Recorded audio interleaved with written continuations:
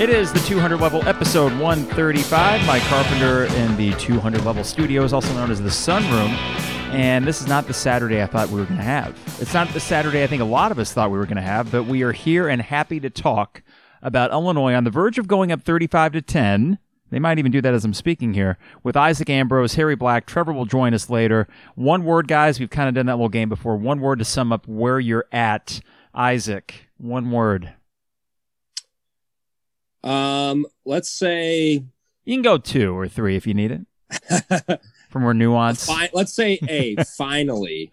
Okay. Because this is what we thought we were going to see from the start. I mean, think about if you scratch the first 4 games, say that imagine you're playing Nebraska the first season of 2020, and this is what you're getting. We're all pretty happy. I mean, you're up 28-10, about to go up 35-10. Nebraska's got some stuff. I mean, they're not top of the Big Ten, but this is what we thought this team would be. And again, there's still been some not so bright spots in this game, but you've handled Nebraska pretty well. And the defense has made some plays. The offense has looked really smooth for the most part. Got to give Rod Smith some credit there. And you really start to wonder, one, if if Wisconsin was just the real deal and we just got it handed to us. And then 2, what could have been if we didn't have those COVID problems? So finally, we're starting to see, I think, what this team can really be. Let's see, Harry, one word for you. And I think finally, that was a good choice, Isaac. Harry, your thoughts after one half of this game. And by the way, just to give you a quick update, Illinois will unfortunately have to settle for a field goal here from about the 7-yard line. So, Harry, one word for you. It's over. The game is over, as we are only up by 21 points now. One word. I think it is over, actually. You know what? I'll keep it simple because no one ever keeps it this simple. Okay. It's probably the simplest word you could come up with. Happy.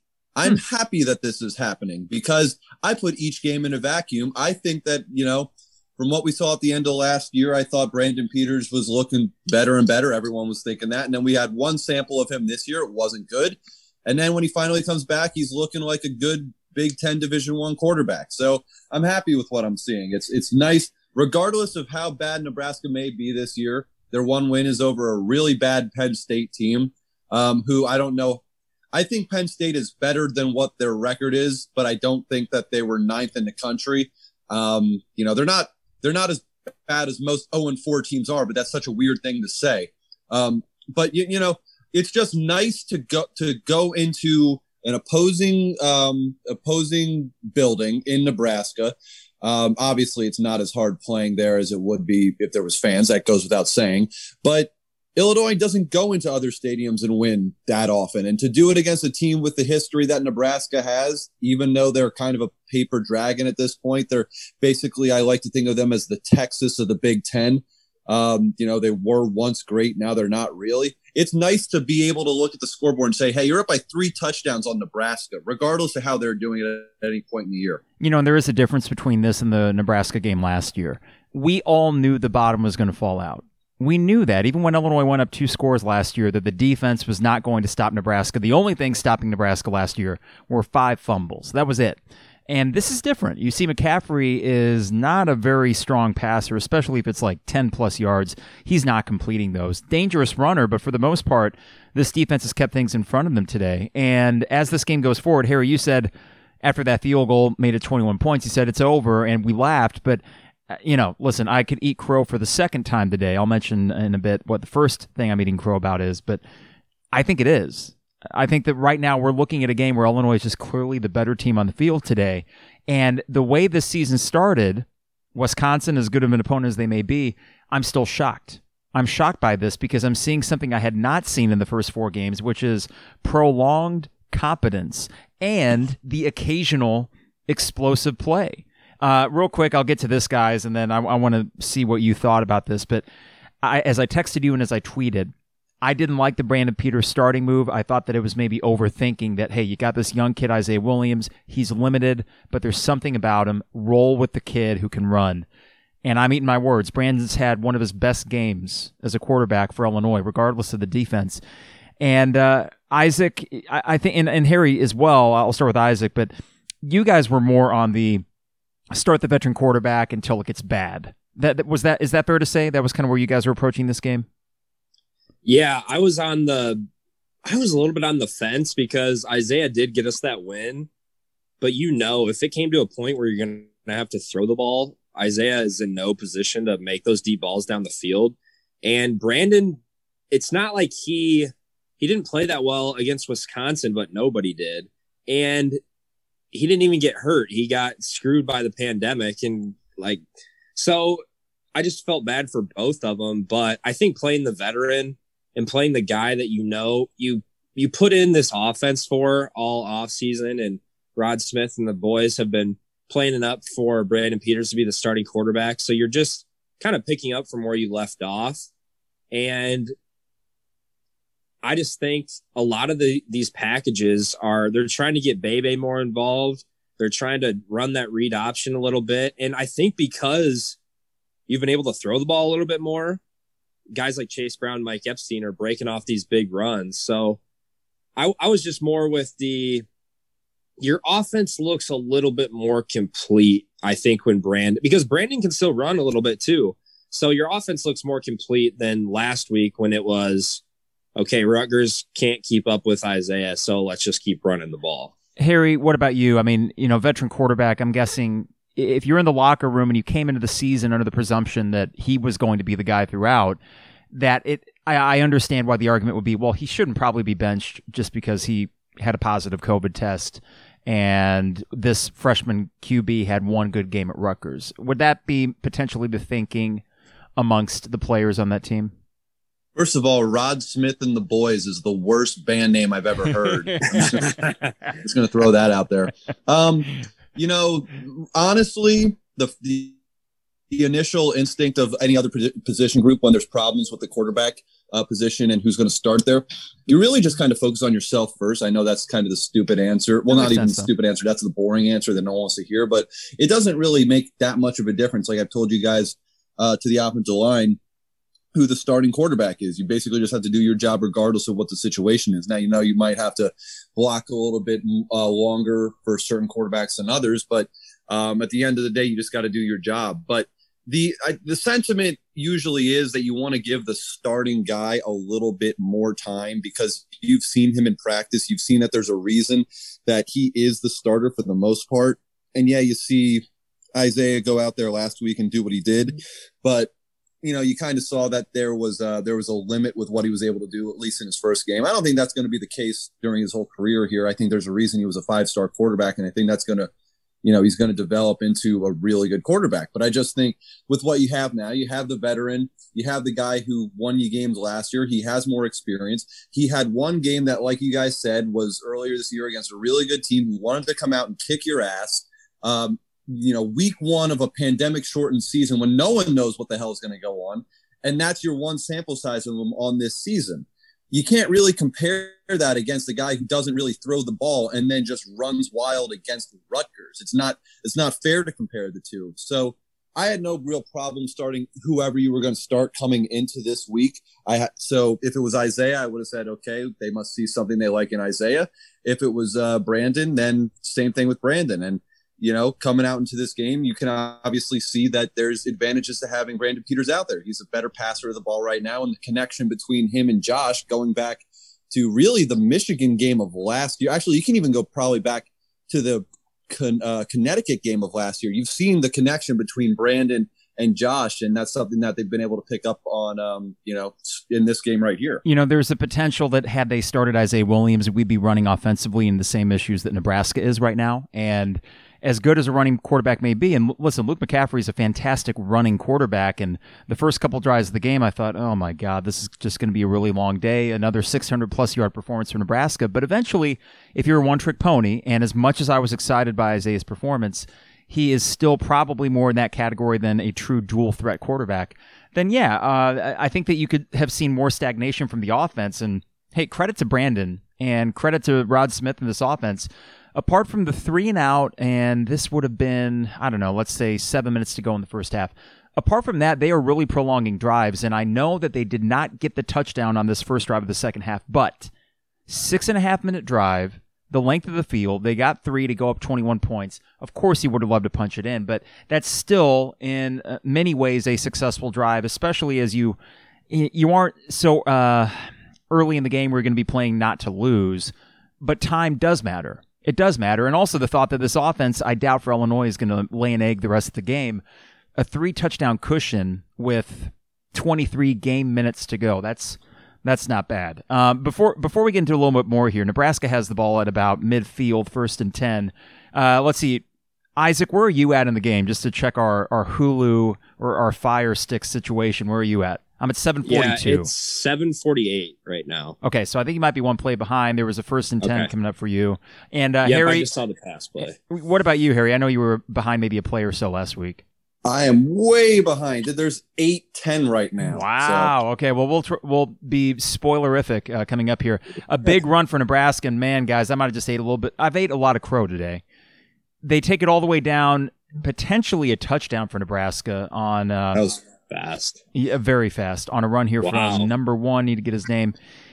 If this is a touchdown, then okay, we might be re-entering that back and forth shootout. I was hoping for a kind of sleepy second half. That might have been a bit presumptuous. But if this is a touchdown, let's presume it is, and even if it is not, Harry, they'll punch it in to make it a 2-score game. Is there a particular moment where a sideline puckers up, as Lante would say? I mean, like when you have a 3-touchdown lead and you're feeling really good, and I think it's any team's inclination to think, oh, we got this in the bag as long as we do our thing. And then the other team scores within a span of a minute.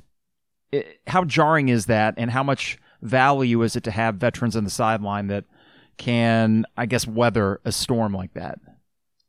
I mean, again, I feel like you guys always want the fun answer, but the honest answer is probably just that everyone on offense just sees it more factually as if they just score. Okay, let me get my helmet. We got to go. I'm sorry. I thought you were asking if they just scored. They're about to. It's 1st and goal from the 1. No.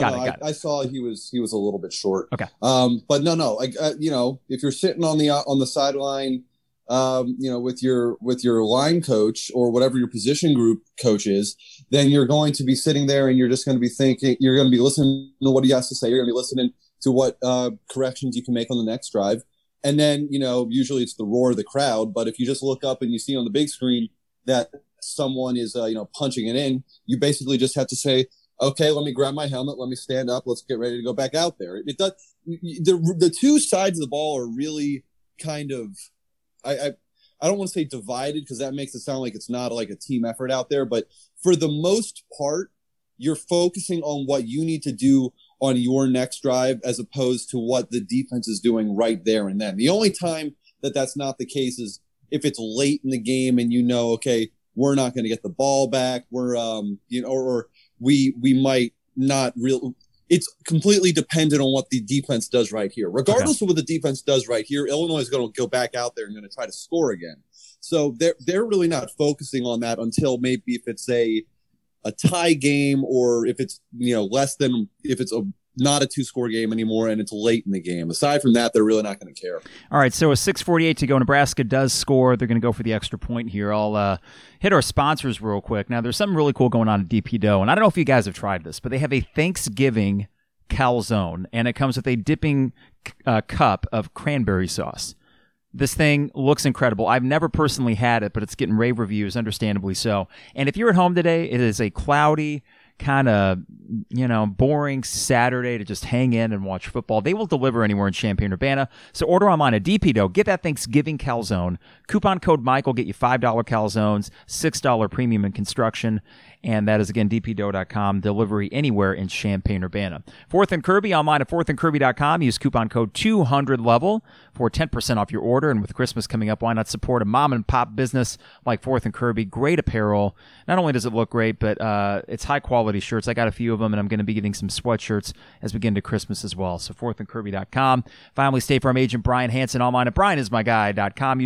I about said use coupon code. There's no coupon code for that. I just get in the habit of that. But Brian and his staff, they're terrific to work with. I can speak from experience. You get the State Farm prices, and you get that local connection. They are all born and raised East Central Illinois, Champaign-Urbana people, so they know a thing or two about this area and your needs. So go to brianismyguy.com, Illini Inquirer, Champaign Showers Podcast Network. Those are the particulars as we hit a commercial break here. So game reset, 31-17. We got about 6 minutes to go in the third quarter. And if there's anything that is a bit frightening, as good as Illinois' offense has been today, I don't want to look back on three things, and here's what those three things would be. The first one, the 3-and-out when you could have went up 28-7. And I know that you were way far back in your own territory. It's not like you were close to scoring a touchdown there, but you extend that drive. I think you would have been able to get down, get a 28-7 lead. At that point, the game feels over. Didn't do it. Second one would be the time management at the end of the first half. And I know there were only 15 seconds, but to run a play with Isaiah Williams, clock goes down to 8. You have a nice completion down the middle, but you don't have enough time to spike it because you're out of timeouts, and therefore you don't even get 3 points at the end of the first half. And then, of course, number 3 is only getting 3 in that opening drive of the second half despite taking 6 minutes off. So that is a long-winded way of saying, Isaac, those little butterflies have crept back in a little bit.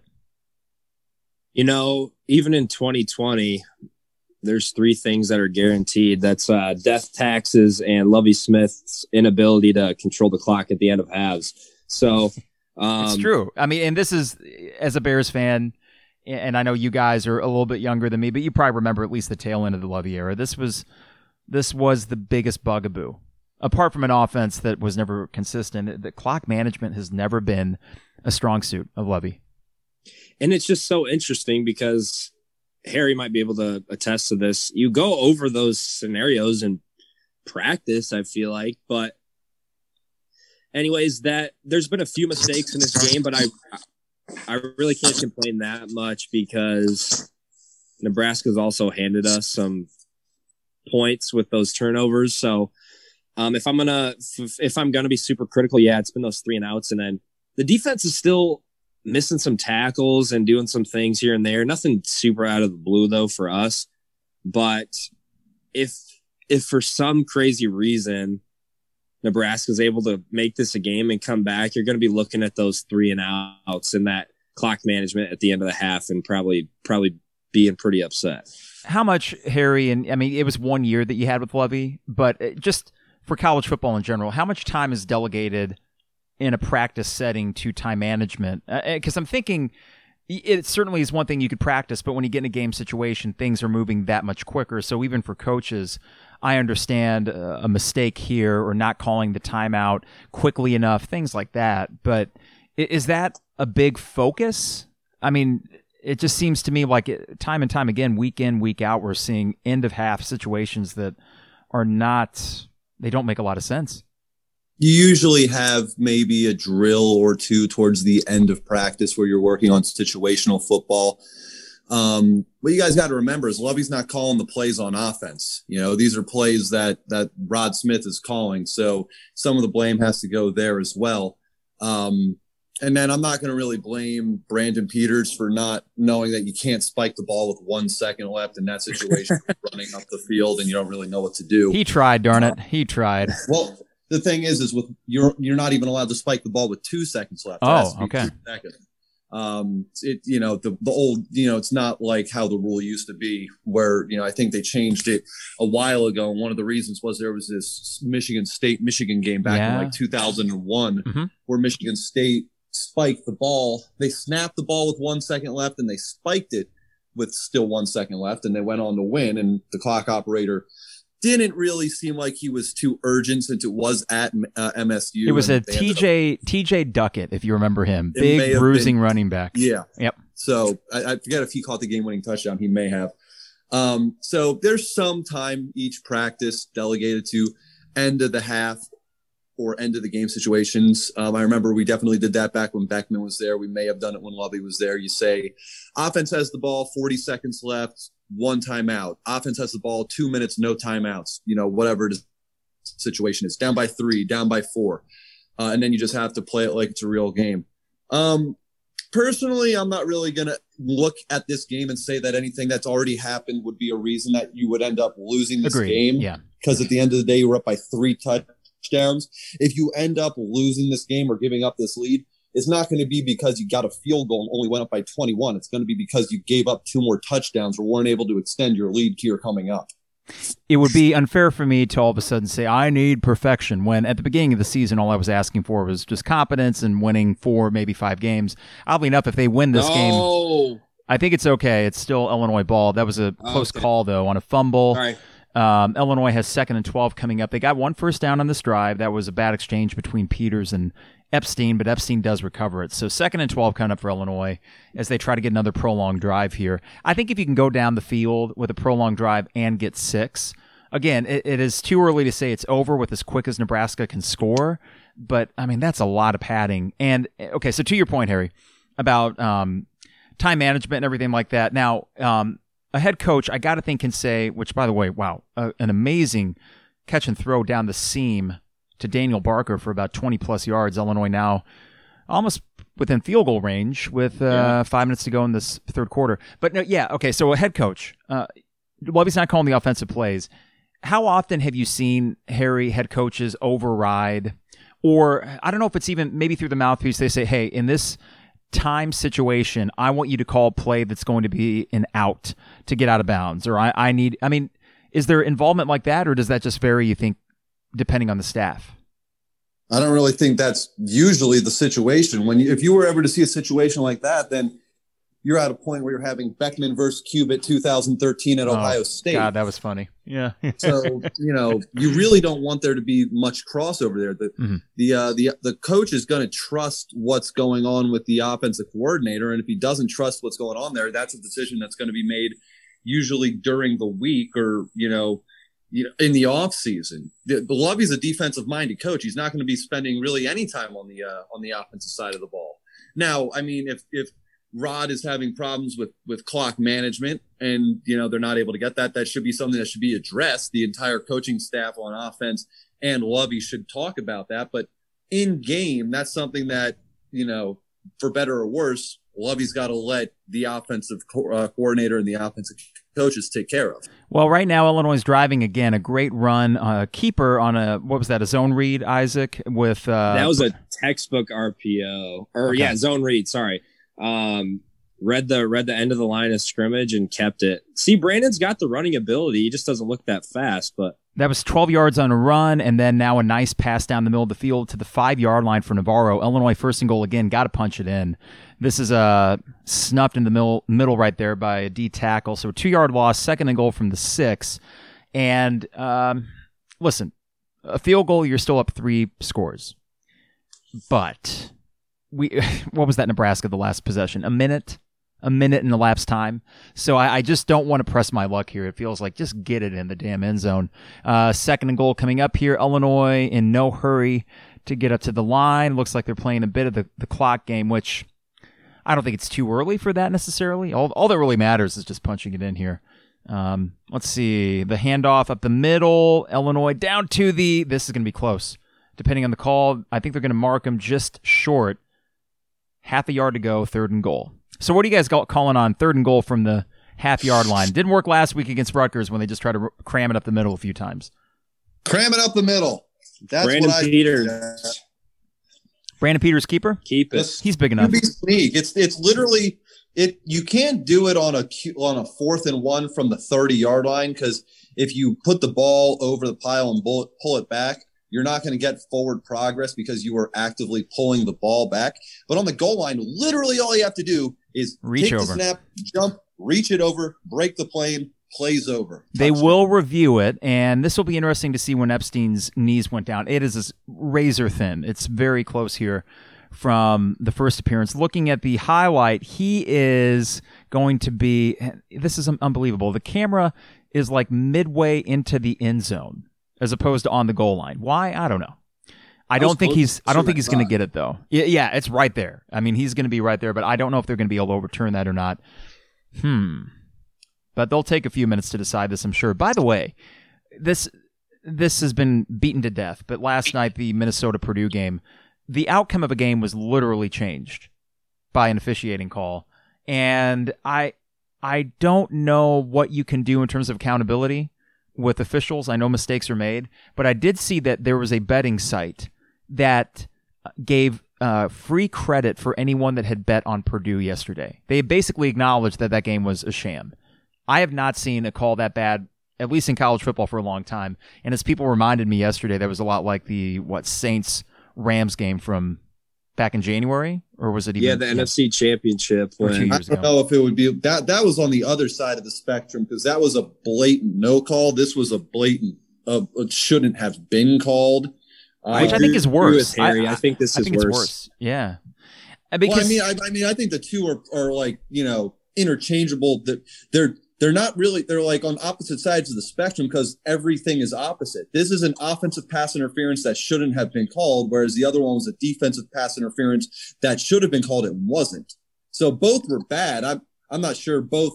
This one more directly, I think, cost Purdue the win because the Saints won. If you remember, they still scored the field goal, and then the Rams got the ball back, went down the field, scored a field goal, still had to do that, still had to get the ball back in overtime. Touchdown real quick. Touchdown for Illinois. 37-17. Peters is able to kind of roll around to the left side of the line and get in there with no problem. And no, but you're right, Harry and Isaac. It's like when you think about calls like that, late game situation. Now, you can say it had a direct impact on the game, not just because it wiped off the touchdown, but because of then the time left in the game and how far Purdue had to go. They had to take shots, and that led to an interception, ill-advised, but still, it's not like Purdue could dink and dunk their way down for a touchdown in that game situation. So it directly impacted the call itself, impacted that play, but it impacted the play calling that came after it, which led to the interception. But I just don't understand how in that situation you can... I just feel like you'd need to see something more to even throw the damn flag. Like anything more. The arm extended, I get it. But the Minnesota guy didn't even break stride. It didn't affect him at all. So I don't know. I feel awful for Purdue fans. I would have been sick to my stomach and having a hard time getting to sleep after that. And then just imagine what it would have been like in the locker room after that when you had a game taken away from you. Yeah, did Jeff Brom ever go to did he have a presser, or was he just so mad he didn't even show up? No, he did, but he was relatively muted about it, which it would have been hard for me to exercise that same amount of restraint in a situation like that. So, okay, Illinois is up 38-17. A touchdown drive to respond to Nebraska's touchdown drive, basically take any momentum Nebraska may have had and shut it down. We need to start thinking of puns about winning this game because, guys, in our text back and forth, there was not I think we were all assuming that this game was not going to go well for Illinois based on past experience with Nebraska. Well, now we got to think of something positive. Do we have anything? It turns out it's easier to come up with corn puns when you lose. It is. We're going to have to sit here and be creative. Is there something having to do with Cobb? Or Cobbs, that's positive. Anything to do with Lincoln? Lincoln, Nebraska. Corn. There's got to be something with Lincoln. I mean, we're Illinois and they're Nebraska, so there's Lincoln in both regards. Scott Frost. I mean, there's all the Frost puns that you could go with. I mean, you could go Nebraskicking, which I don't know if that's... I mean, I think that's kosher. That's PG-13. We have a lot of kids that listen. Actually, I don't know that at all. We don't really have a demographic breakdown, so for all I know, it's we do have people listening in South Korea. We have a few people in Europe, so we are international. In fact, more often than not, the 200 Level is a top 50 basketball podcast in South Korea. How many basketball podcasts are there in South Korea? What's that there? What's that, Harry? Sorry. I said that is such a weird statistic. It is. It is. That should just be the title. Top 50 college basketball podcast in North or in South Korea. I mean, North Korea. I remember. Wow, what if North Korea? That'd be amazing. I was thinking back to the T&J days, like over the course of those 8 years or whatever. I think almost every nation in the world somehow logged on to that Podbean site, and you don't know if it's robots or if it's not robots. What am I talking about? People with like VPNs. You know, those private network things where maybe it says that they're logging in from someplace that they are not logging in from. But by the end of that show, it had basically, you name the country, and T&J had been listened to, according to the stats, in that country. All right, kickoff here for Illinois. It is a touchback. 2:30 to go in the third. I feel like I should be more excited. Why am I so muted about this, Harry? What do you think? Yeah, sorry, I had you on mute there. I don't know, because you're expecting the bottom to fall out, or because you don't. I mean, from what I've been able to grasp, a loss leads to more of an expected outcome, whereas a win puts us in more limbo. Which I don't care. I mean, I don't care. I told you guys, I'm happy with what happens today. I'm more of a short-term guy. I always want to see us win. So if you go week to week and say, I want to win this week, I want to win this week, and that keeps happening, then I'm never going to complain. You know, at the end of the day, you mentioned it too, Harry. I mean, this would be history. I mean, you've never won in Nebraska. So you're making history for one. You become relevant this season with Ohio State coming to town. And I know, listen, it could be one of the better Illinois teams, but knowing the talent that's coming in next Saturday, we wouldn't even feel good about it. But what the hell, if Illinois holds this lead, then all of a sudden we have a week to think, well, you know, maybe it changes. Stop that. Well, if we come within 42 points next week, I'll call that a W. Okay, so let's check this score. 35-21 Ohio State. Ohio State's up by 14. 35-21? Yeah. Indiana's trying to hang in there. They're trying. They're doing their darndest. But, I mean, that's a good Indiana team that they're probably going to end up beating by, I would say, 20 points, just like the spread is saying. So, and if somehow Indiana does win, or at least keeps it maybe a one-score game and keeps it close, then you're going to have an Ohio State team that's saying we need to destroy Illinois to show that we belong in the discussion for the college football playoff, in which case I don't know if I'd feel comfortable coming within 60, because that would be a bloodbath. But right now, say they hang out against Indiana, you give your best game, they come out sluggish next week. You can, I mean, what's that? 28 points, maybe. I mean, imagine losing to them. Imagine losing 38-20. That's not happening. I would feel good about that. I'd feel fine I would too, with Iowa coming to town. You guys, it's not happening. We're not going to lose by 18 points to a team that's been killing people and needs to make their case for the college football playoff. But Harry, you would have been on the field back in 2015, the Cubitt year, and the offense didn't do a whole lot that day. But wasn't it like a 3-score win for Ohio State? It wasn't. They a won 28-3. Okay, so they stretched it out late. We might have a fumble here, guys. We might have a fumble. That is a fumble. I always say that game was closer than the score indicated, because I think it was 7-3 at halftime and 14-3 going in to the I forget when it was, going into maybe the fourth quarter. But I don't know. This just doesn't feel like one of those situations. You know, I think that was late in the year. That was a team on Illinois that had a really tough defense. I think, was it 2015 our defense was good? 2015, the defense was good and the offense was bad. Yeah. Cubitt's last year, yeah. And then I think Ohio State's always really good, but Ohio State that year, I don't think they made the playoff. I think that was the year after they won the national championship. I think they kind of came in there sleepwalking. And this year, they can't afford to do that any week. You said sleepwalking, Harry, with like IN apostrophe instead of ING. Notice how the entire broadcast we've been called the fighting Illini. Fighting. We're tackling. Running. Apostrophe. So we did recover that fumble. It's 2nd down and 8, 38-17 Illinois. With they will have to get one more playoff here before the end of the third. You score here. I mean, listen. The game is effectively over because Nebraska getting that one score in the third quarter, that was a quick drive. Other than that, though, this defense has been pretty damn good apart from 2 drives today. That's really it. Let's see. Brandon Peters with the handoff up the middle. This is Chase Brown. He's got a first and more up to the 30. And that will be it for the third quarter. Illinois will go into the final quarter of this game in Lincoln, Nebraska, searching for their first win in Lincoln since 1924 with a 21-point lead. I got to give Jeremy credit because he was talking about Chase Brown all offseason, and that was even without seeing camp this year. And Chase has looked really good.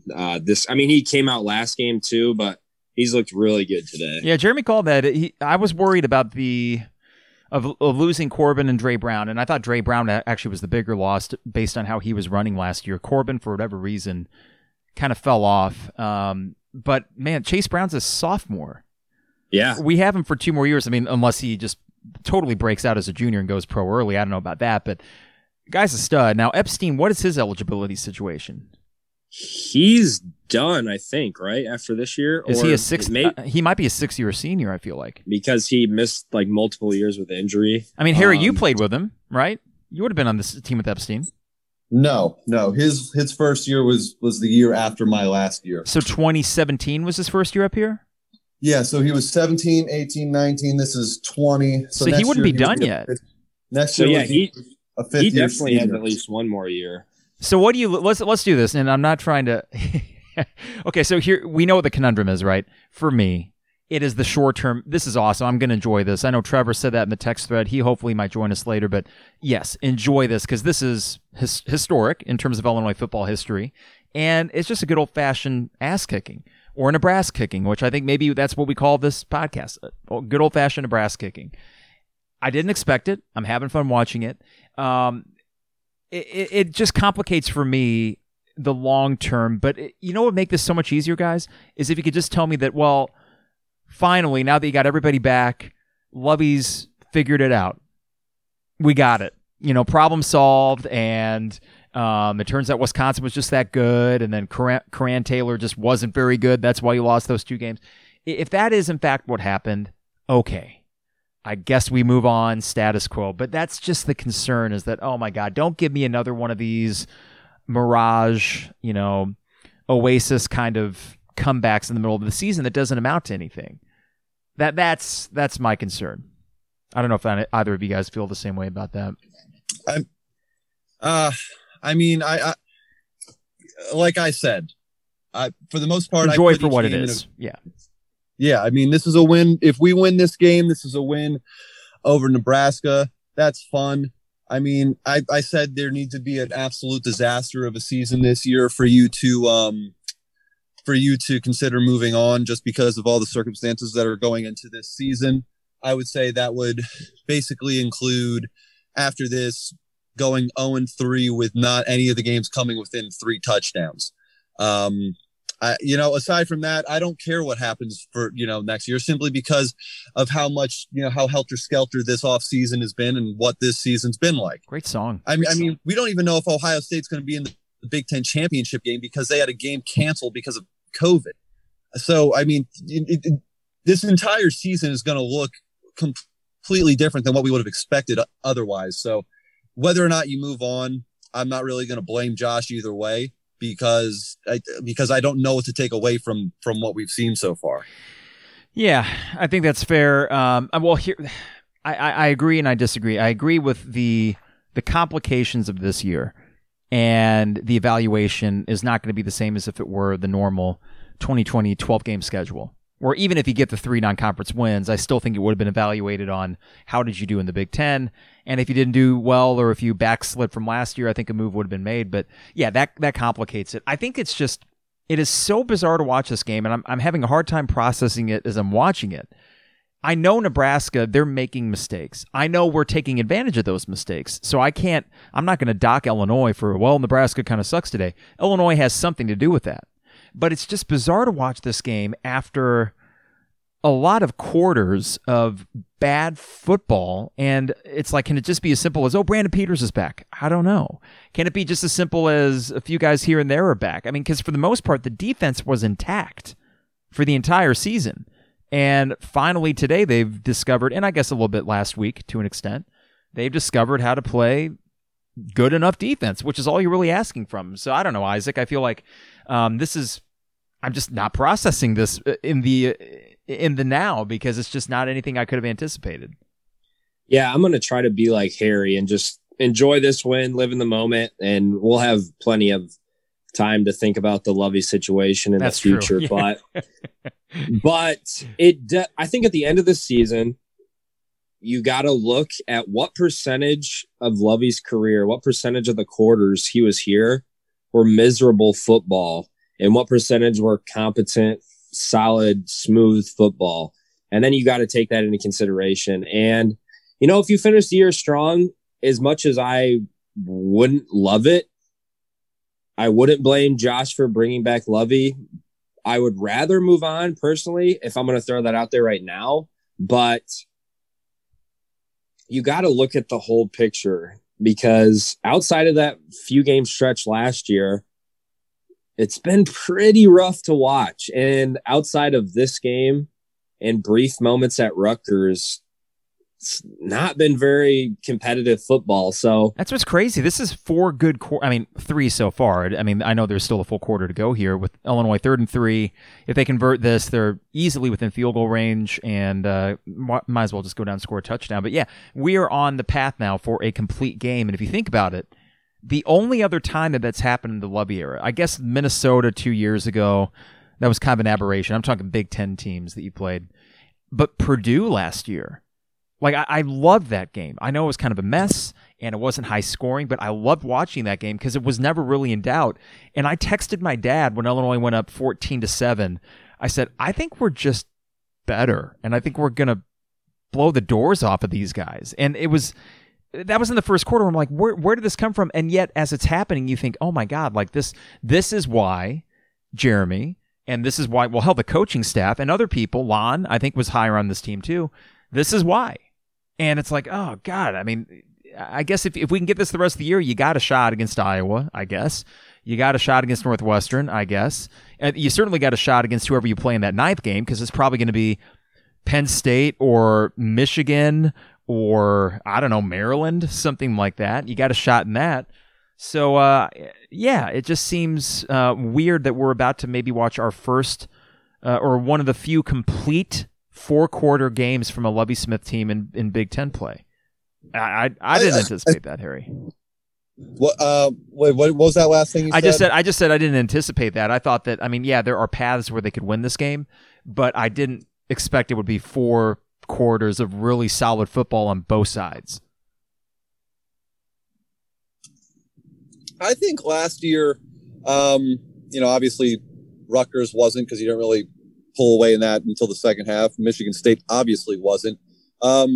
Purdue, I felt like that was never in doubt. I feel like you didn't really pull away until the 3rd quarter, but I thought you were ahead for good in the 2nd quarter. I mean, obviously you weren't winning against Wisconsin for 60 minutes. Game was over. But that one, I remember afterwards we were saying, like, this felt weird in that it didn't feel weird, in that it didn't feel like a fluky win, and you were able to hang with them for 60 minutes. Yeah. So I thought that one was a complete game as well. This one was very unexpected, but it was definitely probably one of the more dominating wins. I don't know if you've had a more dominating win in Big Ten play than this one will be if we're able to hold on. So, I mean, that's what's encouraging with this one. And I said it at the beginning of the year, it would have to take an absolute train wreck of a season. And I said that was anything under 3 wins. That was before all the COVID stuff happened. So I don't know if I want to readjust that. I still think under 3 wins, that's getting kind of into a little bit of a hairy situation. But if you win this, you're not going to beat Ohio State. So then you have 2 chances to beat Iowa and Northwestern. I'm not feeling great about either one of those. And then the last game of the season would be against, like you said, Michigan State or Michigan or whoever that would be. If you win one of those, then I'm basically saying status quo for now. I wasn't expecting anything more with what's going on this year, and anything less, I'm saying I'll coin flip for Whitman. I think what's going to happen is you're going to compete in those Iowa Northwestern games. You're going to compete and maybe not look bad. Ohio State, we know what that is, and I don't think that's going to be used against Lovie in any sort of evaluation. But yeah, I guess my fear to that point, Harry, would be that you do still finish 2-7 based on the fact that you didn't make hay in the early part of the schedule. And, of course, there were missing guys, including Brandon Peters. That didn't help. But I still felt like you had enough, especially against Purdue. And then the Minnesota game, who knows what the hell happened with that? That was just a disaster from the start. Isaiah Williams, he scrambles for first down. Illinois now has a 2nd and 6 from the 14-yard line. Another good run. The run game, though, the last 2 weeks has been fantastic. You got 2 really good running backs. The offensive line is starting to look like what you hope for. I guess, bringing Doug Kramer back, that does matter. It absolutely does. And Illinois has a chance now to go up 4 scores. And I think they probably will to put this thing away. Brandon Peters. 7 years ago. Sorry. What's that, Harry? Sorry.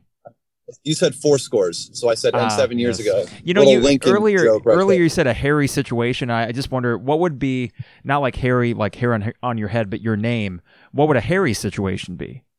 That would be a very Harry Harry is also a verb. I'm pretty sure. I mean, I think it means to be in a hurry or to be fast.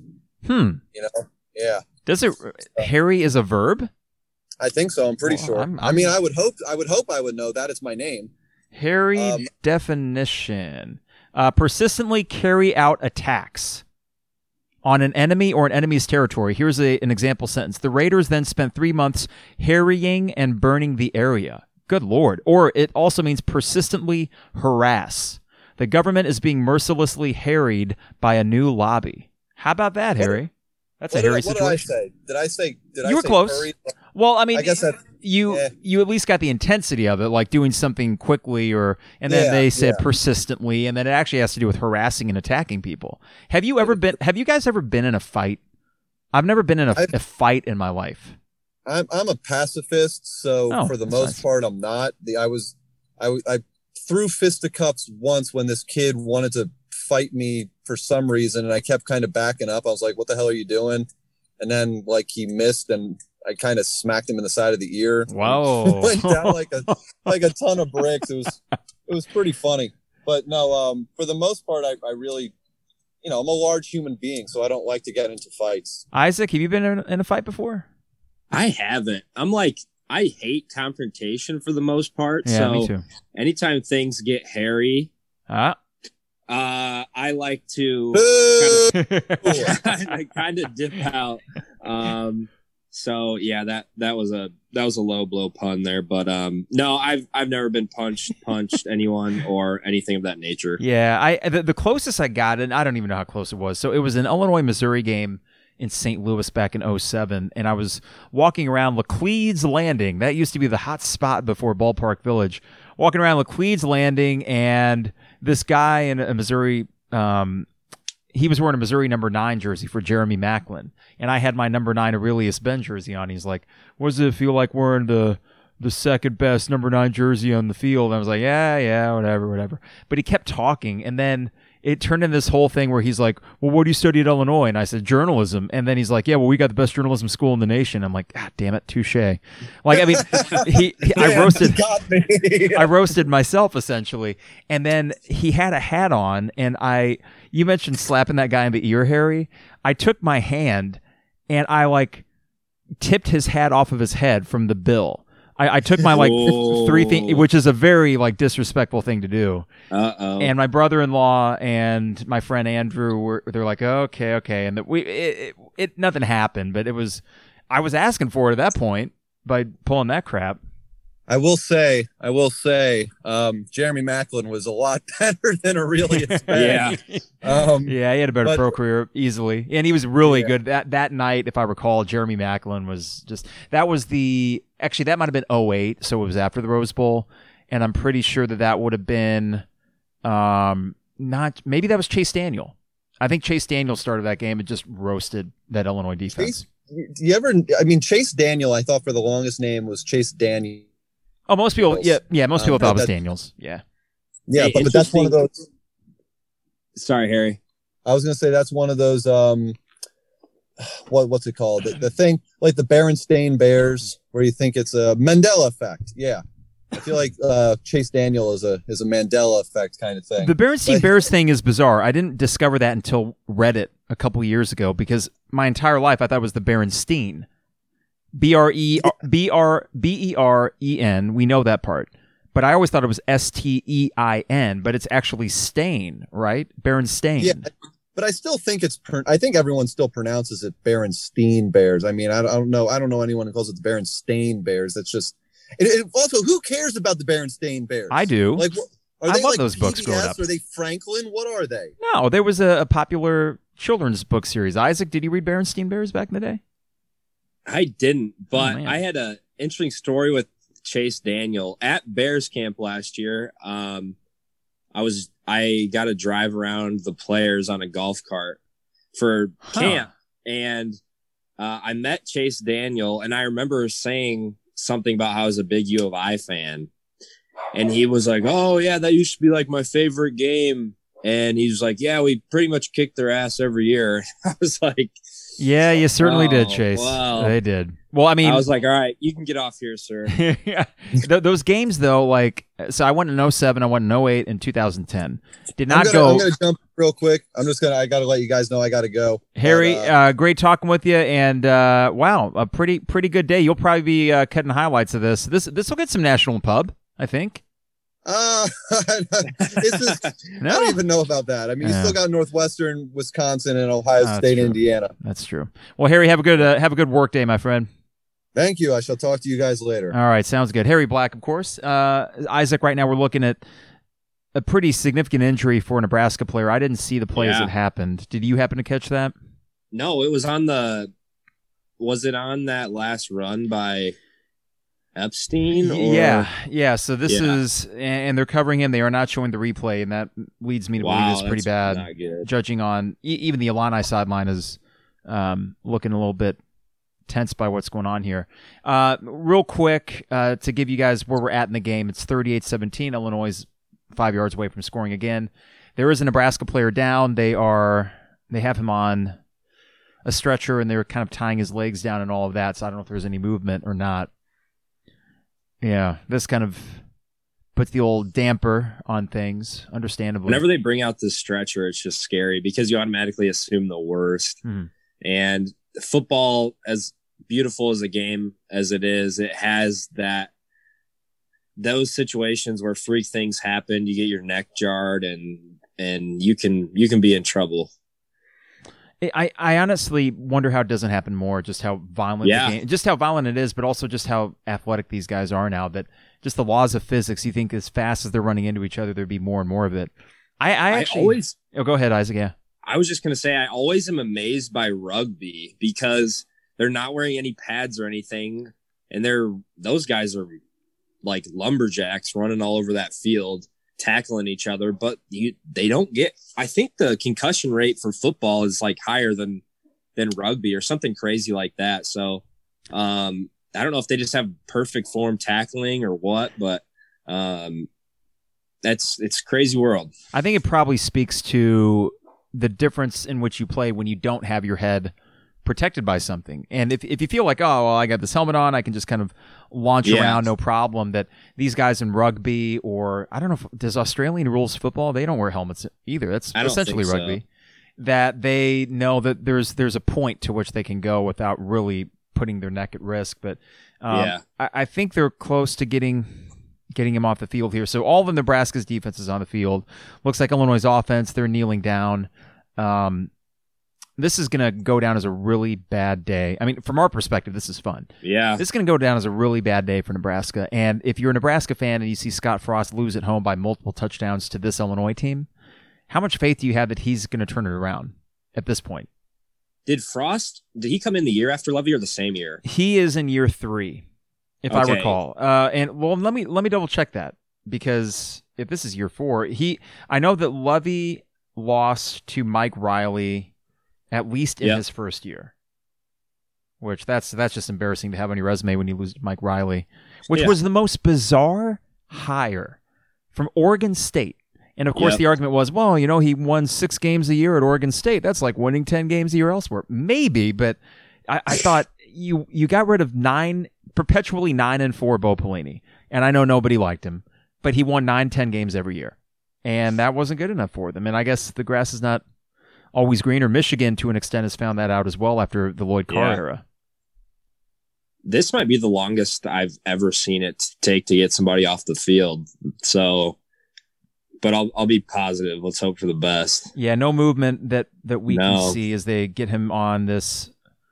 I guess that's the orange thing's a stretcher. They're getting him on the gurney now to roll him off. Okay, so Scott Frost got there in 2018. So his total record in Nebraska is 10-17, 7-14 in the conference, but after this will be 10-18, 7-15 in conference. And if you take out the 2 Illinois wins that he had before, he only had 5 conference wins. Yeah, and I was actually listening to Jeremy's podcast a couple of days ago, and I forget the name of the guy he had on, but he brought up a good point about Nebraska. And I mean, I'm not some Nebraska guru, but he was saying, yeah, Frost has been recruiting pretty well, but that's never been a problem at Nebraska. They've always been able to bring in recruits just based off their name and based off of their experience at the games. So it's really if you can turn this into talent. And it's tough. I mean, just like it's tough to move from college to the NFL or NFL back down, it's tough to move from UCF to Nebraska, where you're expected to compete with the Ohio States and compete with Michigan and these solid teams on a weekly basis. And yeah, it's not an easy task. So I'll admit, I thought Frost was a home run hire. Yeah, I thought he'd have them back pretty much ASAP. So it is pretty confusing that he's taken this long to kind of get things rolling. And if I'm a Nebraska fan, I'm feeling pretty upset today. Absolutely, because it's one thing to give up this many points. I mean, that's bad enough because Illinois' offense had not been consistently good all year, and kudos to Illinois for figuring it out, but only scoring 17 on this defense. And maybe they score again. I don't know. I don't know how this is what we just saw on the field. That was, like you said, one of the longer breaks we've seen for an injury, even an injury as apparently bad as this one. But I'm thinking, at this point, Nebraska, whatever little juice they had left for this game anyways, is pretty much gone. Illinois is going to punch this in, go up 45-17, which it just is bizarre saying that, going up 45-17 in Nebraska, and that's it. So I don't know what it would take for Nebraska to get back, but I got to be honest, you can go back to even Bo Pelini, and then I think it was Bill Callahan before that. Since Tom Osborne left, and I guess after that Frank Solich took him to a national title game in around 2000 with Eric Crouch. Since that, it's been 20 years since they've been nationally relevant. They've been, top 20 every so often, but nationally relevant, it's been far longer than any 18-year-old recruit that you go to now. They aren't going to remember the Tom Osborne era. That's selling ancient history at that point. Yeah, it's similar to the Michigan situation. I mean, you're recruiting based off of a brand that you've established, but a lot of these, Nebraska hasn't. I heard about Nebraska back in the day just because my dad, they were really good back when he was in college and everything. But the farther you get away from those glory days, the harder it is to bring these young kids in, because these kids are used to Oregon, Ohio State, Clemson, all the uniforms and things you get. It's less about the tough, hard-nosed Nebraska and Michigans. And so, yeah, recruiting's got to be a lot different now. I'm sure it's a big adjustment for these guys, but it is nice being on this side of things, Carp, where isn't it? Nebraska's fans are going to look at this and be like, well, Illinois has barely put up points on anybody, and they've let up so many points, and we lost 38-17 or whatever the final score is. And that's what we do every week, because we're saying, well, Purdue didn't put up that many points last week, and then they score 40 something on us, or we only scored 7 against so-and-so. So it's nice to be on the flip side of that, where I imagine Husker fans are going to be pretty confused as to why they got strictly dominated. Yeah, and right now we got an interesting thing here. 3rd and goal from the 6. Isaiah Williams in at quarterback. He is going to keep it, and he handed it off to Chase Brown up to the 3. 4th and goal. He tried to push him forward. Yeah, that was, Brandon Peters has been so good that, listen, I'm eating crow for my tweet before the game, and happily so, that you should have started Isaiah. Isaiah Williams is not making some of the throws that Brandon did today to really stretch this lead. That is a fact. Right now where Isaiah Williams is as a quarterback. However, when you bring him in a situation like that, Nebraska is immediately thinking run. And I thought the creative thing on a 3rd and goal from the 6, even if it fails, would have been, well, bring him out and then try to catch Nebraska napping and just have him go with a quick little pass pattern to Daniel Barker or something like that. Because that would not have been what Nebraska was preparing for. You might have been able to catch him off guard there. But you know what? You got a field goal. It's 41-17. It may not matter. It would have been cooler, and this is me getting gritty, to think those 2 field goals you've got in the second half, if you convert those to touchdowns, you're talking 49-17. Yeah. Sorry, 52-17, right? Or God, do I suck at math? Is that right? Yeah, because we would have 49. It's 49. This is why I'm not an accountant. Yeah. But yeah, I think you're setting Isaiah up for failure. And I kind of mentioned this in the text before. It's Isaiah, if he goes in, like you were saying, the defense is going to know exactly what's coming. So if they're putting 8 in the box like that, knowing Isaiah's probably not going to throw it, then you're just going to make him look bad. You're going to take out some of his confidence. And it was a tough situation though for Rod and Lovie, I'm sure, just to think about that. It is a difficult call. It is. But we have to be this is pretty exciting for the future though. I mean, if you can keep Isaiah moving up there, he's clearly got the legs. He's got the speed.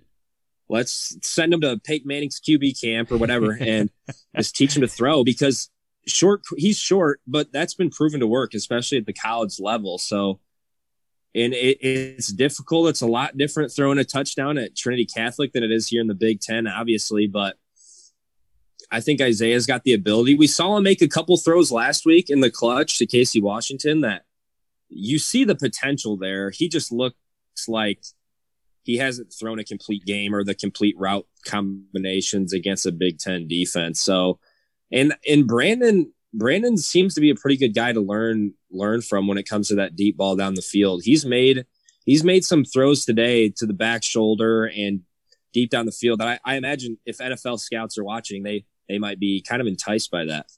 He could get us just based on his size and his arm. I could see him getting invited to a camp or something like that. Yeah, the reason I was low on starting Brandon this game is because last year, even when they made that run, there was a lot of inconsistency, even within a game that he would perform. There'd be a couple good quarters and a couple not so good quarters, and that might have been unfair of me to say that because that could go for the whole team. So I'm really kind of singling him out when I say that. But I thought, man, let's not overcomplicate this. You got Isaiah Williams. You know what he can do. And while he may be limited, you at least have an identity with him. My fear was that we were going to get a better performance than Wisconsin, for sure, but more like 20 points on offense where you got a couple flashes, but nothing sustained. You've gotten the opposite. You did not finish 3 of these drives, and that's unfortunate, but if they would have, then they would have literally played a perfect game. So can I ask for perfection? No, that'd be unfair. What you've seen is a really good offensive performance. 20 points off takeaways as they show, 4 takeaways. Yet again, Lovie ball at work. I know Nebraska handed you a few of them, but you took them, and you took advantage of it. And I think I can't take any of that away from this Illinois team. This has just been a dominant performance. Yeah, that's what's nice is the defense did their thing, got some takeaways. And it's one thing to get a takeaway, and it's another thing to get a takeaway and score. You need to be clicking on both sides of the ball. And as much as it's frustrating most weeks to live or die by the turnover, when you're living by the turnover, it's a pretty nice life. But in these recent weeks when we haven't turned the ball over or forced this many turnovers, it's a tough day to watch this defense. But give Lovie credit. I mean, his guys have stepped up, and you wonder if this team, was okay, we're healthy. Let's actually show people why a lot of the media was higher up on us, why guys like Jeremy were so high on us. And they're finally pretty much at full strength. Brandon Peters wanted to show why he was the starting quarterback coming into camp. And the thing about Brandon, though, and I know he had a rough game at Wisconsin, but in last year, like you were saying, he was a little bit bumpy. We knew that's what he was going to be coming to Illinois, because that's why he couldn't start at Michigan. He wasn't like a perfect, great passer rating quarterback that consistently played 12 games a season. But gee whiz, if you think back to, the past few years, the quarterbacks that we've been shuffling through, I'll take Brandon Peters in a heartbeat compared to that garbage we had to watch. You never knew who was playing quarterback. I think we saw earlier there's been 10 quarterbacks in Lovie Smith's coaching career. They said 10. Now, the way they phrased it too is like, he's been dealing with 10 quarterbacks. And I thought, well, he kind of has a hand in solving that. But to your point, by getting that transfer with Brandon Peters, you've had more stability at that position the last 2 years than you have since Nathan Shieldhouse, because, Wes Lunt couldn't stay on the field. Chase Crouch, tough guy, couldn't throw. What are some of the other names that we've had? Jeff George Jr. Jeff George, oh my gosh. Which, by the way, he did get you that win, the most random win of the Lovie Smith era against Michigan State that first year. And I actually saw him start at Michigan. So that was the first Harbaugh Lovie game. Well, maybe we'll touch on Harbaugh in a bit. I don't know what the hell's going on with that. A real quick score update here, and this is more just for my own betting purposes. 42-28, Ohio State with the lead, but Indiana with the ball with 10.5 to go. I immediately jumped on that last week, Isaac, when it was 21 points, thinking that's disrespectful. And by the way, Indiana just scores on a 56-yard touchdown pass to Ty Freifogel, wow. And that kid's a stud from Michael Penix Jr. That is going to be a one-score game with 10 minutes to go. So I think my $5 bet's looking pretty good there. Yeah, if IU covers, that's big for them. I think that just establishes them as a legit Big Ten team. And in a year where world's been crazy and nobody knows who's going to be playing week to week just with COVID, Indiana's taking advantage of it. And I think they're legit. I would have to look to see. I think they're a more veteran team, so I'm not exactly sure if they're going to be relevant for a while, but you got to give their coach Tom Allen. He's done an incredible job because that program, thinking about it, in my lifetime, they had Antoine Randall, one of the best, statistically, at least at that point, one of the best quarterbacks in Big Ten history, one of the first true dual threat guys, and they didn't make a bowl game with him. Not one.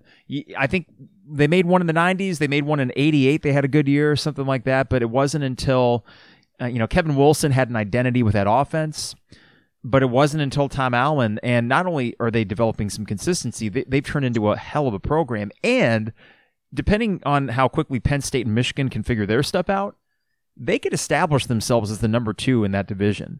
And hang on to that for a little bit. Unless, I don't know, maybe this is the perfect storm where they're just a bunch of seniors, kind of like the 01 Illinois team, and then they're going to fall off next year. But if he is in fact building something there, there's no reason why in the Big Ten East, especially with how bad the teams at the bottom are, that they can't win 8 games a year for the foreseeable future.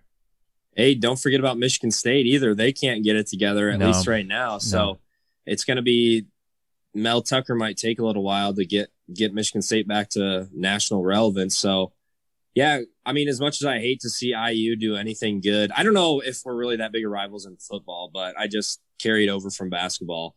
Yeah, you got to give them credit. That's got to be a hard program to. But see, I'm happy, right? I'm in this moment, but I can't help but think how in the hell Indiana is number 9 in the country and they somehow have all this talent.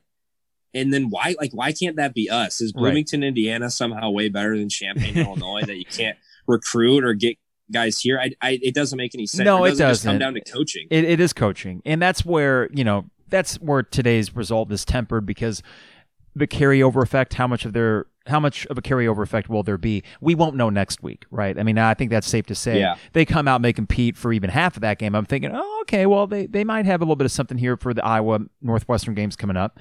But that was a vicious hit there. A nice catch from number 1. Nate Hobbs came up and kind of like horse collared him midair. So we got a second down and second and third, second and 4 with 8.5 to go. Nebraska's not moving it quite quick enough to make this interesting here. Let's see, a throw over to the sideline. That'll be another first down, but they're only at the 40.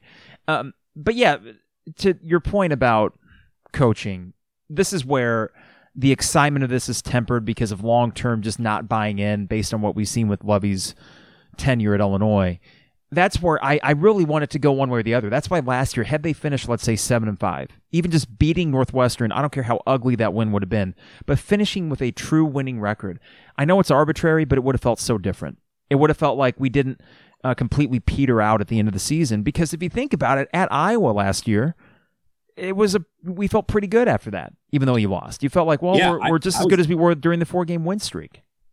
I was at Kinnick that game, and I remember thinking, like, we lost, but we had chances to win, and we played. That might honestly go into the category, even though we lost, of pretty much 4 quarters of good football, because we competed the whole time. We made plays to win the game. Peters threw a bad interception in the end zone, I think, early in the third quarter, but I had people leaving.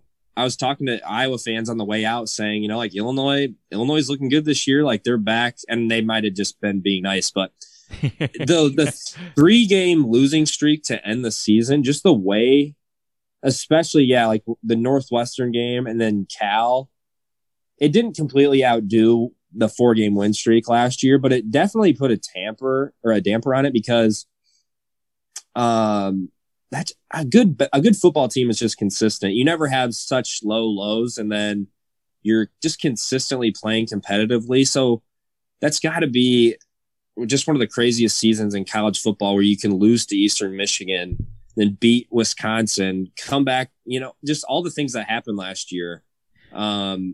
But good teams go on the road and good teams beat teams they're supposed to beat. That's why the Northwestern game was so confusing last year. And I know every week this season, for the most part, we've been saying this is Lovie Smith's most important game, coming off the last week. But next week's a scratch, unless we somehow compete, we're going to say good things about Lovie. But if we lose 42-7, I mean, what are we going to take away from that game? Well, I will say this. Here's my concern. I noticed it during the game and the announcers today, going to the injury/COVID thing with guys that have been out. And Lovie even fed them some lines that they were talking about in the first quarter. Lovie says he's really excited to see his team fully healthy. And that is true. Like, today is the first time that we've seen everybody. But we are not alone in having had COVID or injury issues this year. And it'd be one thing if you had lost a close game at home to Minnesota because you just didn't have the horses, right? And Cran Taylor in his second week just wasn't all that good. And you just kind of, you say, that sucks, but we move on, right? But it was so bad. And then the first half of Purdue was so bad. And then the Wisconsin game, maybe we do look back on that and say, well, but I also don't want to lose sight on, as good as Wisconsin may have been in that game, we can say they did the same thing to Michigan, but for all we know, Michigan's just completely inept this year. So does that give us an excuse to also be inept after we had enough time to plan for that game and come into it sharper than we did? So that's just the dilemma I think I'm going to be facing the rest of this year, Isaac, is I think after this win and the dominating fashion in which you got it, merely competing against Iowa and Northwestern and then winning that 9th game because you'll be playing a scrub team from the Big Ten East, then we're 3-6. I think you move on. Or you move on status quo. You just stay with Lovie. That concerns me because that wouldn't be a resounding enough in terms of evidence to say, yeah, we're improving, we're getting better. It would just say, well, yeah, we saw flashes again, but it didn't amount to anything. And yeah, I'm in the same boat as you. It's been a weird season, but I think in football especially, the eye test is super important. And I don't think anybody that hardcore watches Illinois football like we do would come out and say COVID was what screwed us those few games. It was a mix of things. The defense, again, didn't really have an excuse to be that poor, yet they were. And that's Lovie Smith's side of the ball. So it's hard to say. And the one thing Josh Whitman needs to take into consideration is recruiting.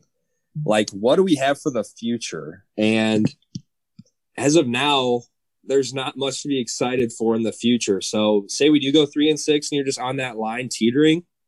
What do you got in the future in store? And if you think somebody else can come in and use this roster and use some young pieces that we have, it's time to move on. But I know that's a bigger decision than us just sitting here talking about it. Yeah, it is. But at the same time, it does feel like, okay, especially after today, I think unless they just completely suck, Lovie's back.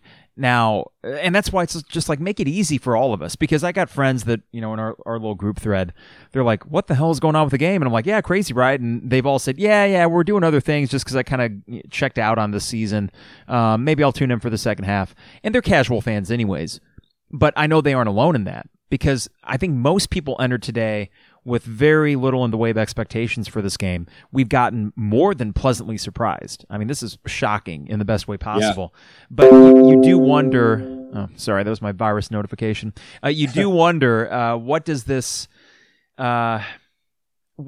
mean in terms of fan excitement, and the things that do matter? They do matter, where if this were any other program, and this were, let's say, a coach's last year, in every coach's last year, they have a highlight that's, unless they go 0 for 11, right?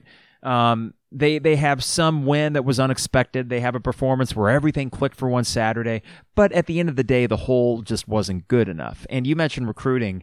My thought is, what I worry about is being just good enough to keep Lovie around this year.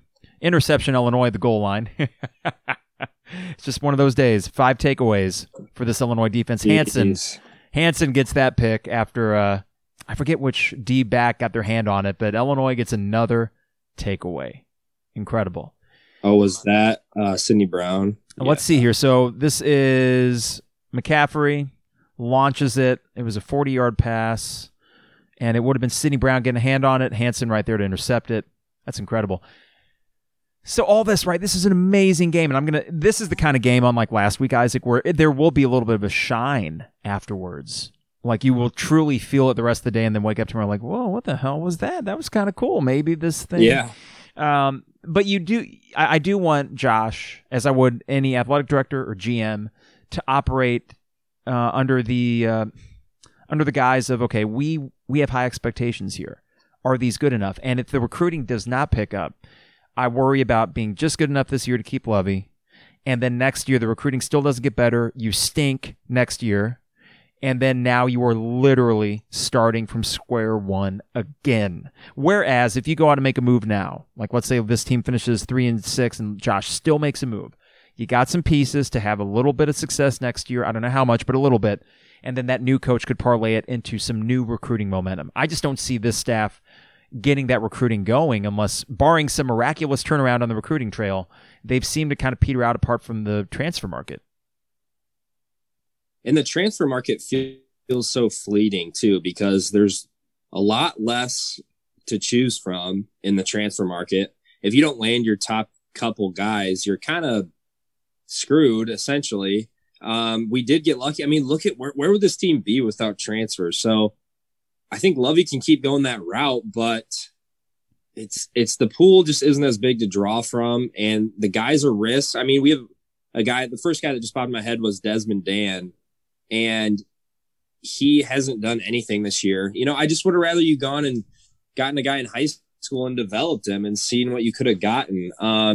No, that's nothing against Desmond Dan, but I remember talking about him in the offseason, the guy out of New Mexico State, wide receiver, and it's like, I don't know. I just don't see I just would rather you get a high school player and develop them. But, and why can't it be both? You know, why can't we have our cake and eat it too? Yeah. Where you don't even need, at this point especially, I'm not expecting even, I mean, I've lowered those expectations with high school recruiting to the point where I don't even expect top 50 classes. All right.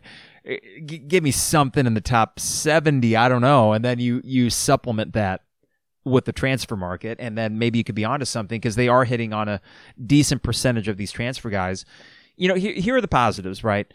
You do feel like even after Brandon Peters is gone, and again, this is Brandon Peters' best performances in Illini. Nebraska's defense may not be good, but he played phenomenal today in his first game back since Wisconsin. You have skill players. Even after Josh Imatorbhebhe is gone next year, I think you're still pretty good at wide receiver. You're good at tight end. You're going to be good at running back. Offensive line, you're going to have to fill that out, but you should have enough, right? Defensively, that's going to get a little bit trickier. But I just think, gosh, why can't we feel as if there's more depth in the wings in year 5? I mean, that is something that I think will come home to roost, if not next year, really in 2022, unless they get that figured out. The other thing, I say all this, Isaac, and I feel almost bad doing it because, I mean, we're watching a crazy good performance right now. This is what it should have been from the start. Well, and that's why imagine if they had just beaten, just say Purdue. Yeah. And we'd be 3-2. 3-2 with Ohio State coming to town. And if you had somehow beaten Purdue and Minnesota, then, oh my God, just imagine being 4-1. And this is maybe a silly hypothetical to play, but imagine being 4-1 with Ohio State coming to town.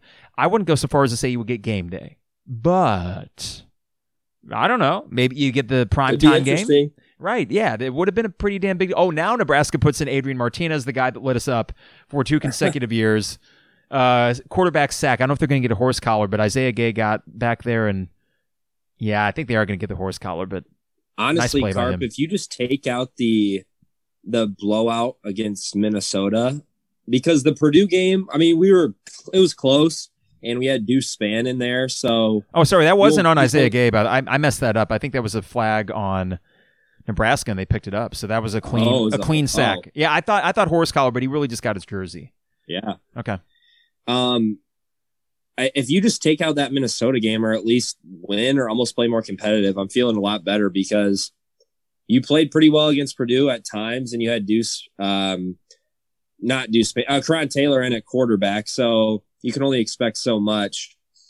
But this is something I would be interested to ask you about because since my time living in Champaign, I've heard some things about losing fan base too that Josh might have to think about. You're going to have those diehards no matter what. Yeah, they'll be there. Let's say the 15 to 20,000 that they come to the lots at 7 a.m. and they actually sit in the stadium for the entire game. They will stay. They are there. We've talked the past few weeks about possibly losing like almost an entire generation of fans, and I've heard firsthand from a handful of people and families that they had season tickets until a few years ago.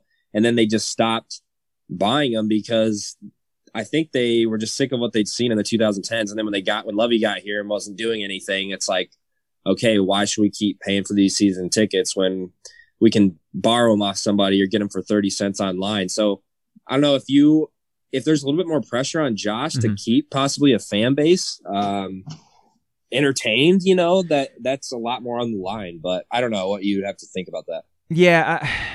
To give you a personal anecdote with that, I mean, what we did, my dad and I, was we settled for one horseshoe ticket just so they could keep the basketball points. Because in an iFund, you got to donate a certain amount in order to keep your basketball tickets, and that's the hot commodity, and it probably will be for the foreseeable future, which is great. It feels like, yes, we're back. So with football, it was just, okay, well, what's the minimum we got to do to not lose some of those basketball privileges? And I know for a fact that, we are not the only ones that consider that. So it is still a lot of apathy. It will take a lot for Lovie to get this fan base back on board, because I can go back to the Ron Zook era where they were 6-0 in Ron Zook's last year, and yet no one was bought in because of all the disappointments of the previous few years.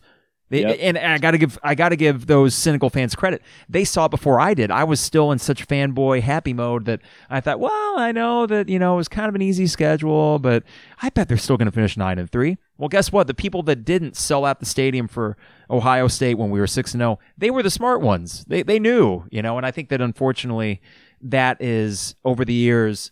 You can only have so many paper cuts before you're just like, you know what? I'm not messing with this. So I do think it is going to be tough for Josh unless, again, and this would just make it a whole lot easier, right? If Illinois just goes on some crazy rampage at the end of the year and just rattles off a bunch of wins. Now, Nebraska did score here, Isaac.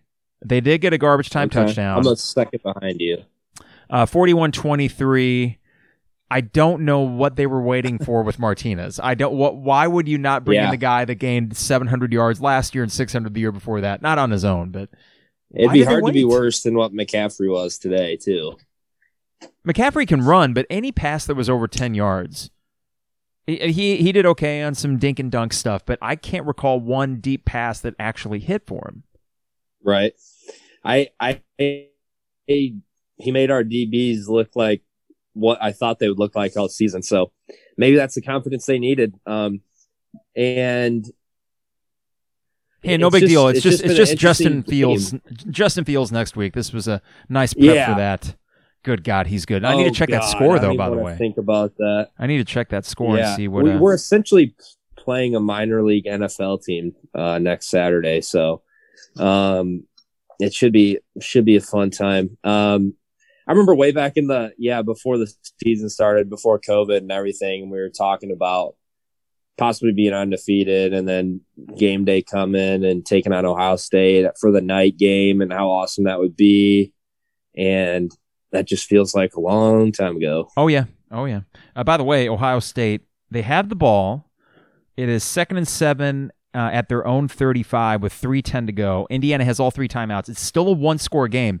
Indiana had punted it a few plays ago. They were way back in their own territory. They had to punt on a 4th down. But if they can get a stop here, they will have a shot. I'm definitely going to hit on that Indiana plus 21. That's going to hit. But I think that just shows, Indiana is legit.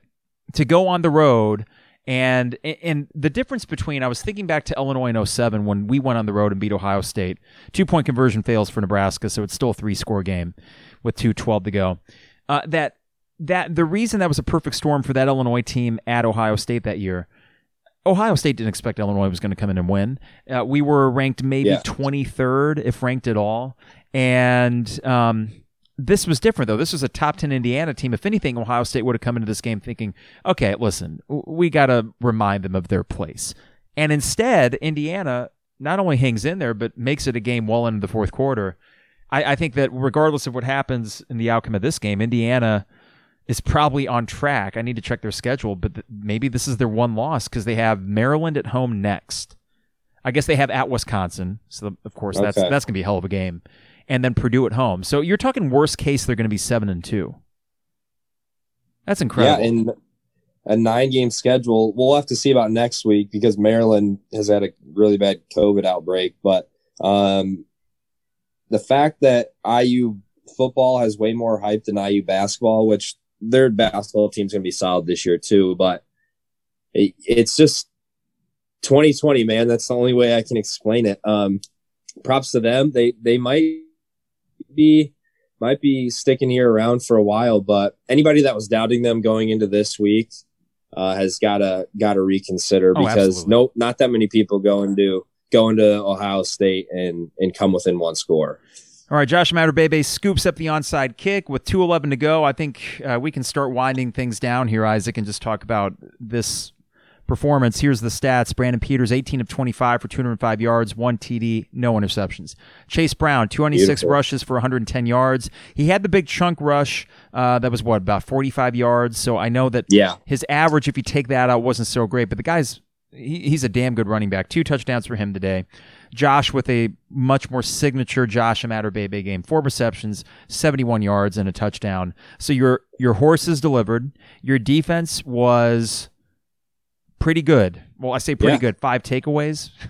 And I know Nebraska contributed to that, but eventually, just like last year in that 4-game win streak, Illinois had a hand in that. They contributed to a lot of these takeaways, and I don't know, Isaac, this is one of the most shocking wins I've seen as an Illini fan because I thought this was a terrible matchup. I thought Nebraska, they're going to get theirs, and I just didn't think first week back for Brandon Peters, the offense was going to be this efficient, and here we are. 41-23 is probably going to be the final. It almost feels exactly like Minnesota a couple years ago when, we weren't feeling too hot about ourselves, and I thought Minnesota was going to come in and tear us up, and we just ran all over PJ Fleck in Minnesota at home. And then you start to be like, all right, I see some pieces here. And then I think you ended up 4-8 or you were 4-8. Like it was the AJ Bush year, and I forget what the game was after Minnesota. The game after Minnesota may have been at Nebraska, where you gained plenty of yards and you scored, but there were a couple. You muffed 2 punts. That was it. That was it. Nebraska, you couldn't stop them. Now going forward. So let's talk about expectations going forward. You're 2-3. I think we know what's going to happen next week. And the beauty of that is that you can watch it. And if anything good happens, we'll be over the moon. And I was joking on the last solo pod that, I guess we'll be back for next Saturday, Ohio State. This was assuming we'd get our doors blown off by Nebraska and then Ohio State, who would care? Well, at least there's intrigue. So let's skip the Ohio State game in terms of predicting win-loss. I mean, just beat Iowa Northwestern. At this point, if you're this good on a football field against a Nebraska team that, while flawed, has some talent, if you could dominate like this, then go and win those last 2 games. Be 4-4 before that 9th game and play, I don't know, I guess Michigan. I'm guessing Michigan will get another 1 or 2. And then imagine a situation where you can do that and finish 5-4. And I want something more definitive than 3-6. I want something more definitive than even 4-5. I want to feel like, okay, they turned the corner, or I want to feel like, you know what, that 2-game win streak, that was it, and now we're going to move on. I don't want the in-betweens, if that makes sense. Yeah, how nice would that be to beat Harbaugh game 9 and send them into oblivion, just for the future, put them in question. But yeah, for the rest of the season, I want to see you beat. I think for Lovie to stay, you need to definitely beat Iowa or Northwestern. Hopefully both, because those are the teams that Lovie was brought in to beat and compete with. I don't think when Josh Whitman hired Lovie, he was expecting you to beat Wisconsin every year, beat Ohio State, Michigan every year. as Illini fans, we were just expecting, 7 wins, bowl game, and compete, and maybe be atop that middle of the pack, if that makes any sense. So yeah. Iowa's been a team that you haven't been able to handle the past few years, and Northwestern has had your number for some reason for pretty much all the Fitzgerald era. So those are the 2 games that I think are going to say a lot. Wisconsin, clearly game 1, we're still not on their level. They're still the best team in the Big Ten West. And then again, the few weeks with COVID, it's frustrating, but you got to take it with a grain of salt. So if you're healthy, if Iowa's healthy, if Northwestern's healthy, those are big games that can talk about the future of Lovie Smith. Yeah, I thought this was going to be realistically it. I thought that in a way that this was the best chance for them to get a win. And if you look at the remaining schedule, it easily was the best chance for this team to get another win. And it gets much harder from here. But when you win that authoritatively, it's like, okay, well, I guess Iowa and Northwestern, we got a shot. I mean, listen, at the very least, that Iowa game, even if they get their butts kicked by Ohio State next week, that Iowa game, I'm going to be thinking, well, God, if you play like you did against Nebraska, why not? So we have that at least. We have intrigue, and in this year, I said at the very outset, just give me interesting, give me entertaining, even if it took a while to get there, I'll take it. Before we go, Isaac, I'm going to hit the sponsors real quick. I'm going to then inform people of our schedule for next week. A reminder, DP Dough, as you're just chilling at home on this cloudy weekend, why not try Thanksgiving calzone? It is delicious. I haven't got one, so I can't speak from experience. All I know is that on Facebook post and local places like Smile Politely, they actually had an article written specifically about the Thanksgiving calzone. It is taking Champaign-Urbana by storm. They'll deliver it to your doorstep. Use coupon code MIKE. I think that'll make it $6 because this is a premium calzone with a side of cranberry sauce for dipping. dpdough.com. Also, 4th and Kirby online at 4thandkirby.com. Use coupon code 200level for 10% off your order. And State Farm agent Brian Hansen online at brianismyguy.com for all your insurance needs. So next week, Isaac, we have, I'll probably do a solo pod Monday. We have Wednesday, a second half post-game pod for the season opener for Illinois basketball. What is that? North Carolina A&T, right? NC A&T. I can't wait either. Has this sunk in for you yet? It has not hit me. It's been weird, and I've looked back in some of my Facebook memories and other things, and it's weird to think that the basketball season should be going on right now. So the fact that we're starting late November is still kind of weird, but I've just been thinking about this team for so long, as many Illinois fans have. So the fact that it's 4 days away is just amazing. And the nice part too, Carp, is that most of the time you got to wait till the Big Ten schedule, to see how legit you are. But we get to find out early, December 2nd. Yeah, December 2nd, we get to take on Baylor, and that's going to be fun. And then Duke, and then hopefully beat up Mizzou. So it's going to be an exciting early season, and I hope we get up big on these MTE teams. Then we get to see, Curbelo play a ton. We get to see maybe Coleman Hawkins, some of the younger guys. Yeah, I think we'll see a lot of Hawkins next week. Yeah, so it's exciting. The things are just better when Illinois basketball is going on and Illinois basketball is playing well. So if there's one thing that can save 2020, it's finishing the year strong with some Io and Kofi. Absolutely. So we got next Wednesday. I think that's a 1:00 tip. So around 2:00 we'll start recording. We have a Thursday. There is a game. It was not going to happen after Wright State bowed out, but Illinois quickly got Chicago State. So on Thanksgiving Day, 11 a.m., get to start off your Thanksgiving holiday with Illinois and Chicago State. Revenge. Well, I know we beat them in 2015 when Jalen Coleman-Lands hit the buzzer beater against Chicago State in Springfield. I don't know if you remember that game or not.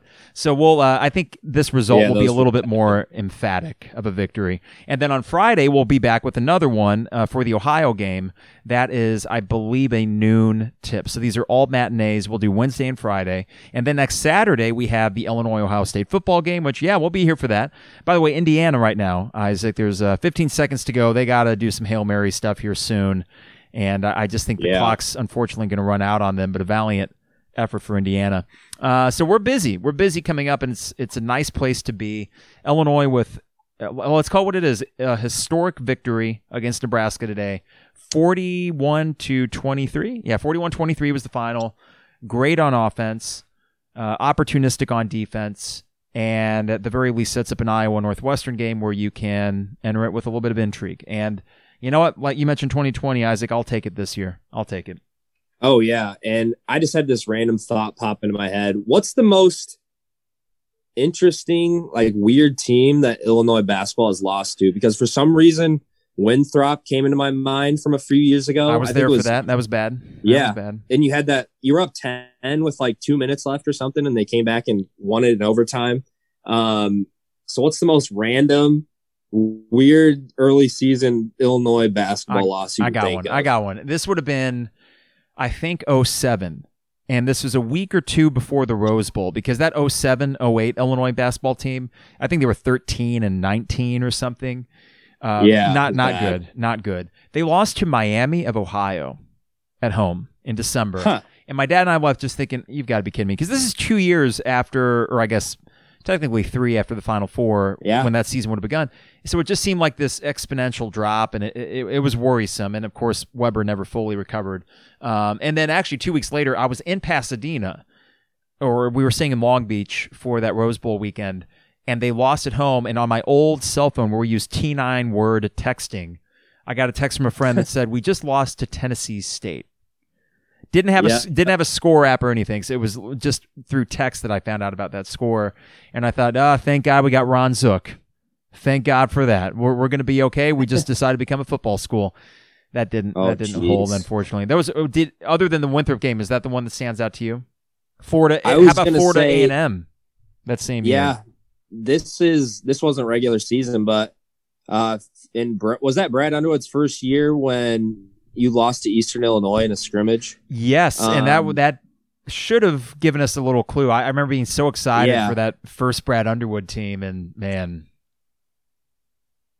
the Eastern scrimmage was not on TV. I think it was on radio. Yep. We lost by like 20 something. Yeah, it was not close. Okay, well, real quick here, Indiana, they have to throw. I don't know what kind of arm strength Michael Penix has. You got to be really careful saying his last name. I don't know what kind of arm strength he has, if he can get it 60 yards in the air, or if they try some crazy hook and ladder stuff. But 5 seconds to go for Indiana. They're going the hook and ladder. So, yeah, Isaac, we'll wrap up here after this play here for Indiana. So appreciate your time, and we got a busy week next week, chock full of Illini basketball goodness. I can't wait. And it's going to be awesome. That's a wrap, guys. 41-23. It's even just saying it bizarre. Okay, this hook and ladder might be kind of funny. Okay, they're going across the field, and Ohio State's so fast. Well, what can you do? You can't really do anything. Okay, so Ohio State will hold on. They beat Indiana by 7, but hell of a game. And we will see this Ohio State team. Maybe, Isaac, they expended all their energy and juice in this game. It's a hangover game. All those great narratives. And Illinois, hey, what the hell? We'll be here Saturday regardless of outcome. But Isaac, have a great rest of your weekend and soak this in. Hey, you too, Carp. And there's no chance the Bears can lose this weekend. Mercifully, we do not have to watch that team this week. And when we do, it's of course going to be prime time Sunday night against the Packers, which I think I might watch a movie.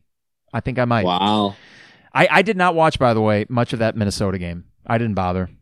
You didn't miss much. I mean, it was like watching Illinois' offense a few years ago with those quarterbacks we were rattling off. That was about as successful as Nagy was calling the other night. Yeah, so you're right. This is a football weekend where if we so choose, we don't need to watch another game, and we'll be able to just soak this victory in, and we have a whole week to do that as Illinois basketball starts up. So that's a nice place to be. I'll take it, Isaac. So we'll see you on Wednesday afternoon. Hey, looking forward to it. See you then. All right, awesome. That's Isaac Ambrose, who was here with us for the entire pod. We had Harry Black on earlier. Trevor had something that came up for him today. But yeah, that's unexpected. 41-23. I fell in the trap again. Same thing happened back in 2014 when Breitweiser and I were in the studio on a cloudy, windy Saturday morning writing the obituary for the Tim Beckman era. Oh, well, then they beat Penn State and Northwestern, made a bowl game. Then this would have been the same thing last year after the Minnesota game. Came on here when the Lovie breaks, thinking, well, this is it, right? It probably is not over for Lovie. If they lose out, I guess it could be. But when you win like that, you're thinking, well, Iowa, Northwestern, you're going to get one of them, right? If you play like you did today, that will get you to 3. And then there's that crossover game in week 9, which could potentially get you to 4 and 5. I guess if you beat Iowa, Northwestern, you're talking maybe 5 and 4. Let's not get ahead of ourselves. This could be an aberration. I just want resolution. I'm worried that we may not get that. But you know what I'm going to do today and what I'm going to do the rest of this week, especially with basketball starting? We are going to suspend any fire Lovie talk for a week. We're just going to do that. Right? It's Thanksgiving. We got a lot to be thankful for, the return of basketball, and we're just going to ride this out in what was an emphatic win. That was very impressive. There's no other way to slice it. Brandon Peters was great. I was wrong about that. Your skill players, the studs, Josh Matterbebe, Chase Brown, they were great. Your defense, 5 takeaways. Listen, that's pretty damn good. I don't care who the quarterback is on the other side. So if that's the model going forward, you got a shot. I hope you have a great rest of your weekend, everybody. Like we said, no Bears football, so that's actually a good thing. This will be my lingering memory of this football weekend, and that's a pretty good one. To get the first win at Nebraska since 1924 and do so in that fashion, I like it. Have a great rest of your Saturday or whenever you're listening to us. We will be back. I think a solo pod, I'll get one real quick on Monday, maybe, or we might wait until Wednesday. We've done a lot of pods recently, and we got a lot coming next week with Wednesday post-game basketball, Friday post-game basketball, and Saturday post-game football. So if we don't see you before Wednesday, we'll see you when Illinois basketball kicks off their season. In the meantime, stay safe, stay healthy, and that was pretty fun. I enjoyed that. It is the 200 level.